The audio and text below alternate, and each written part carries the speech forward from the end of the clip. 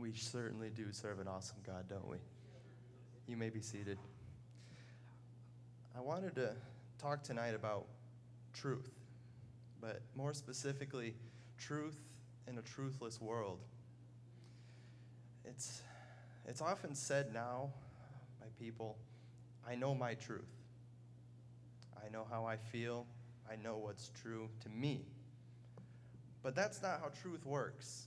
You know, we read the Word of God and we see that there are things that are definitively and provably true. We serve one God. His name is Jesus. We live in a world in which He created, and therefore, if He created it, all the things that are in it, as He created them, are true. But that's not how the world sees it anymore. It's so wishy-washy. People have forgotten that truth is definitive. We've lost that. It's called post-truth, as they call it now, meaning that feelings hold more weight than provable facts. And, you know, some people in the world may not see the Bible as the truth that it is, and, you know, everyone's entitled to their own opinions, but anyone who's experienced God's presence knows for a fact, without a doubt, that this is the truth and the whole truth. It's very dangerous thinking of feelings as true. We lose sight of God, and the world has already lost sight of God, but it goes further and further away. You look at, as kids are growing up in these schools, the things that they're being taught as normal, as okay, and those things are so far from the intended purpose that God created.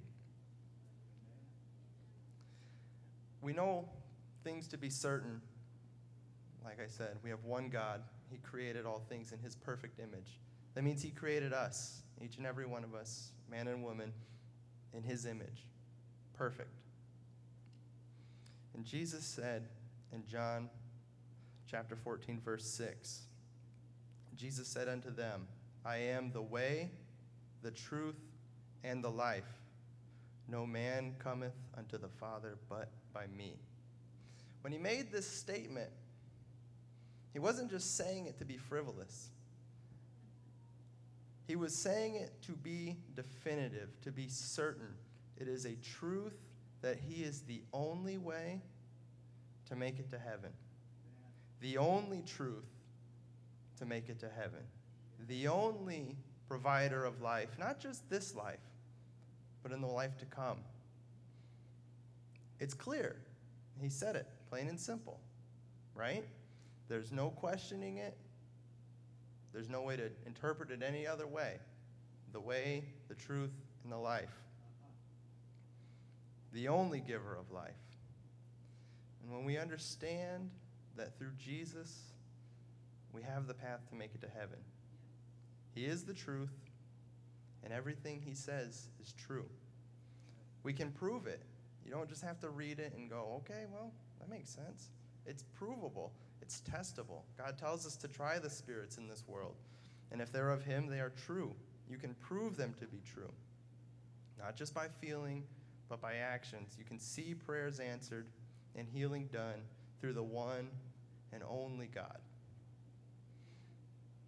But when I was thinking of truth, when I was writing this message and I was praying and God was speaking to me, I was reminded of Pastor's message from a few nights ago when he was talking about knowledge in Hosea chapter 4, verse 1. Hear the word of the Lord, ye children of Israel, for the Lord hath a controversy with the inhabitants of the land, because there is no truth, nor mercy, nor knowledge of God in the land.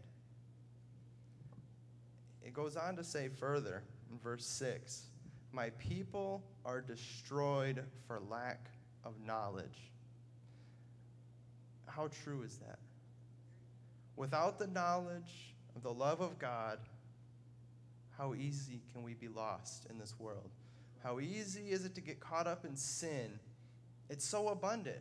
It's easily accessible. Everything you could want, every sin possible at the fingertips. Just by typing in words, searching whatever you want, looking anywhere. How abundant is the sin?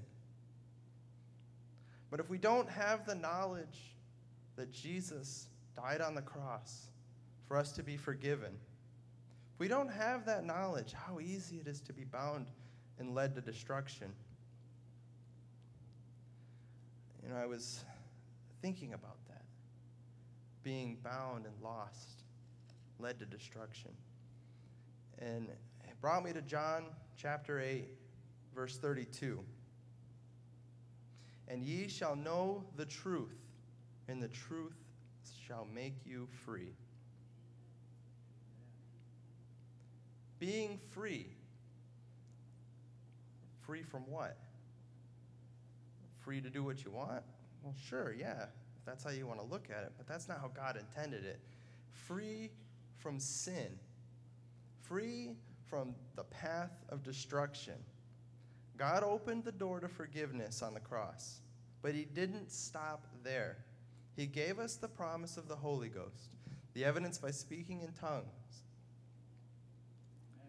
It wasn't just the infilling of God's Spirit, but it's the power to follow him, to avoid sin, because sin, it's very tempting.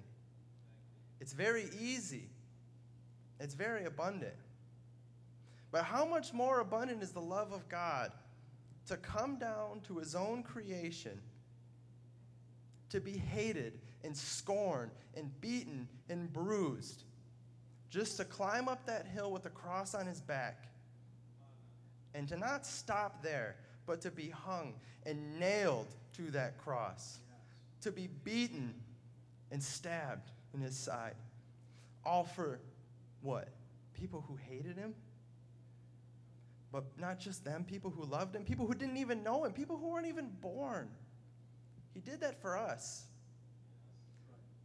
And it's important to know that truth. He didn't just do it to say, well, door's open. He did it to say, this is the truth. This is the way. It's open to you. Take it. Grab on. Trust me. How true is it? You taste and see the goodness of God. He doesn't just stop by saying, all right, well, you're filled, you got the power. Bye. See you later. No, he's there every step of the way. Every time you have a problem, every time you don't know what to do, speak to him. Because it wasn't just the forgiveness that was poured out. You can read that the veil was torn, the veil that separated the Holy of Holies from everyone else. When that was torn, it proved to us that God was accessible every moment of every day. Not just available, but in the infilling, the power to know right from wrong, to trust in him, to hear the truth spoken in that soft, still voice. But we're not just free from sin, because in Romans chapter 6, verse 22, it says, but now being made free from sin and becoming servants to God, ye have your fruits unto holiness and the everlasting life. Now you hear the word servant and you think, oh man, that's kind of a bad thing. But it's different serving God. You're not serving a master who pushes you beyond belief. He's not a master who treats you and beats you and pushes you down. He's a master who loves you, uplifts you, provides for you. He doesn't leave you lacking or wanting. He provides.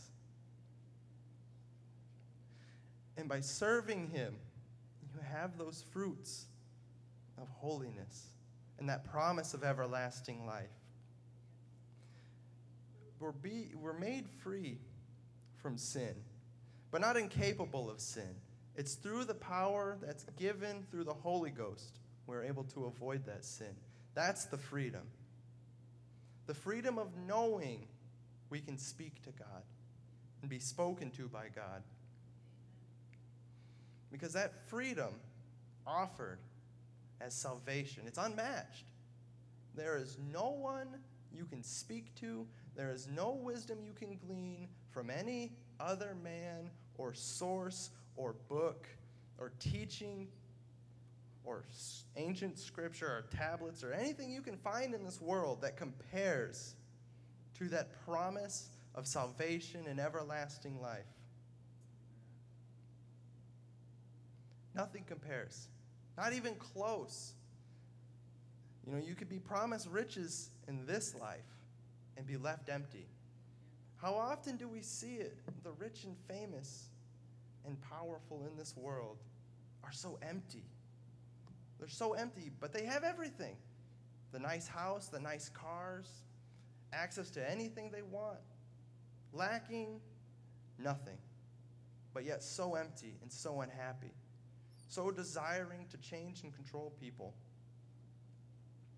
because they're missing the truth of God, that love that wraps around you and fills every hole in your heart, holes that only God can fill. If you don't know that, you don't have that truth in your heart setting you free, it's so easy to be bound. But it's not just truth that we read, but truth we live by. We're called to be honest and truthful in our words and dealings. We're called not to lie, not to covet, not to steal. We're called to uplift and affirm one another. But not to just say petty words or things that make people feel good. And sometimes the truth hurts. Sometimes it hurts to tell people, what you're doing is not right. And it's not my place to judge. But the truth is, sin is sin.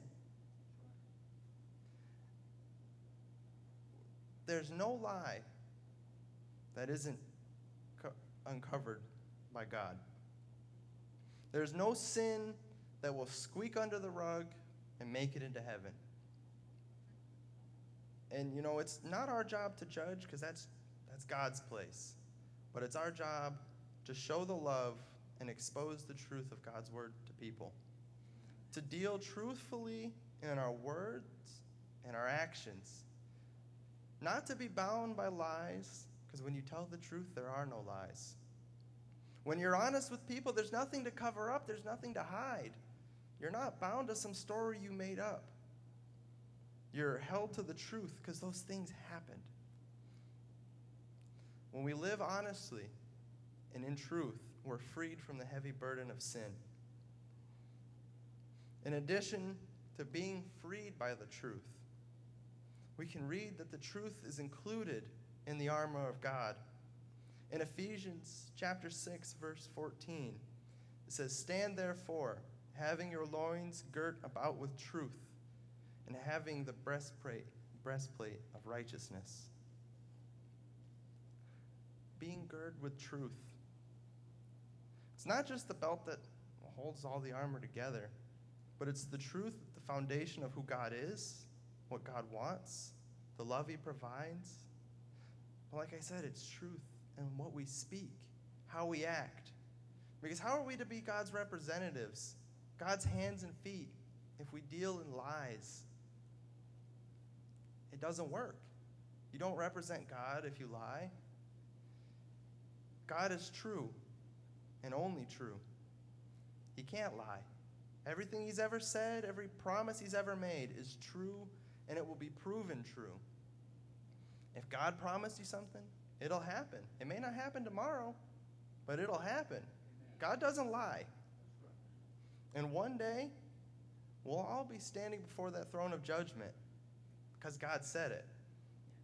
And this world will come to an end, and I do believe we're in the end of days. When we see those things unfold that God has spoken to us in Revelations, those woes that this world will go through, we'll know God's truth is there. We'll hold firm to him and know that the actions we live by the truth he's provided will make it, as long as we hold true to him. Because salvation isn't something that's, well, it's here or there. You got to find it and then find it again and make sure you keep finding it. It's there. It's open. You have it. You follow the path, straight and narrow. It's a truth. It doesn't change. It's our actions that hold us to that path, because it's easy to fall away in sin. That's the easy path. That's why it's wide. And it's why the path to salvation, to heaven, it's narrow, because it's hard. It's hard to tell the truth all the time when you're doing it on your own. But when God's there and you have that power, you know, hey, that's not right. I shouldn't do that. God says, no, this way, this way. Don't go over there. Don't look over there. That's not good for you.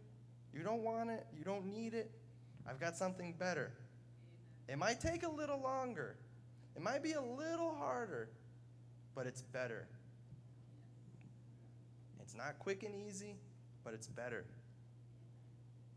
Because we can't be salt and light as God called us to be if we are malicious, deceivers, liars, cheaters, thieves.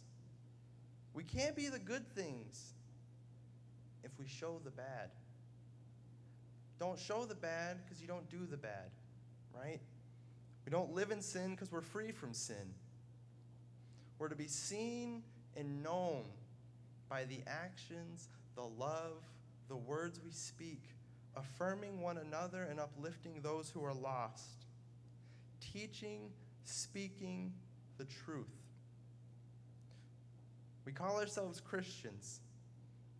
Christians commonly interpreted as little Christ or like Christ, right? We are to be God's representatives, to live as Jesus lived and to love as Jesus loved.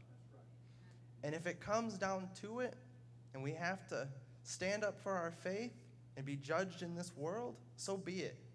Because if you know the truth and you stand firm in it, on that rock, that solid foundation, it doesn't matter if everything in this life fades away, because you know the promise of the truth and the life that's to come is so much greater than the life that is now.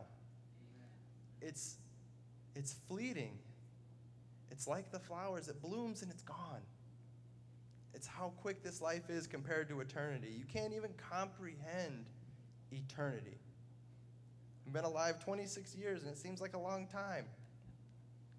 But that's a grain of sand to eternity.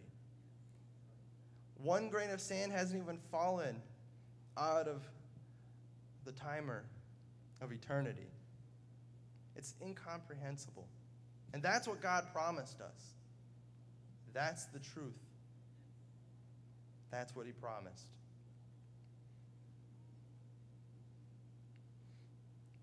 To bring it to a close, we're to be God's hands and feet, his willing vessels to those in need. Because we weren't always perfect. Some of us were born into church, raised in church. You knew the truth from a young age. Not everybody had that. And it wasn't easy for those people either. We all come to the truth in our own ways. God exposes himself to us in different ways. Some of us were at wit's end, at rock bottom. Nothing left, nowhere to turn. And God speaks and says, hey, come here. I got something better for you. Or someone from the church came to us and brought us here to be exposed to Jesus' love. We're called to do that to others. And don't stop at one, don't stop at two, everyone. needs to hear the truth. And if they don't want to hear it, they'll see it through your actions. They'll see you acting honestly, not lying, not dealing falsely. You don't even have to say things a lot of the time. People can tell you're different. They can see the light that's within you and the power that you have. Being upright in your speech, they can tell you're different. Because we know the truths of this world. We glean it from the Word and the things provided by the people before us. Jesus spoke a lot in the Bible, but he gave us other prophets too. We can see how other people live their lives, the ups, the downs, the rights, the wrongs, what to do and what not to do. That's the truth. That's the word God provided us. We know he created us in his image. We know he created this world. The things in this world that he created are true. We know that the plan of salvation is true. Being born both of water and spirit, the baptism in Jesus' name, and the infilling of the Holy Ghost by evidence of speaking in tongues. We know those to be true. You can test it. You can try it. God will prove himself true. And we know that it's true. It's the promise of heaven. That plan of salvation is the key to unlocking that path. We know it's true because Jesus spoke it. Jesus loved us, and we know that's true. It's evidenced by the cross. It's evidenced by every day when you wake up and say, God, thank you. Thank you for waking me up and giving me another opportunity. Thank you for allowing me to be your vessel, to be your light, to be a shining example to help those who are just like me. Because everyone is in sin until Jesus pulls them out. Jesus opens your eyes and he leads you on the path of salvation. And how selfish would it be to just hold on to it and just say, I'm good. I'm good. God's got my back. But that's not how it works. That's not how God deals with us. He says, hey, you've been exposed to it. You've seen how good it is. You feel how much love is there. Why hold on to it? Why not take that treasure and multiply it? Show everyone around you the truth that you know and you've been exposed to. Let them see that light. Let them see that love, to feel the perfect love. It's testable. It's provable. It's true. God will never leave us. He will never forsake us. He's always there. Even when you don't see it, even when you don't hear it, he's there. And it's provable. And it's true. And if you don't believe me, stop and pray. God will speak to you. God will move.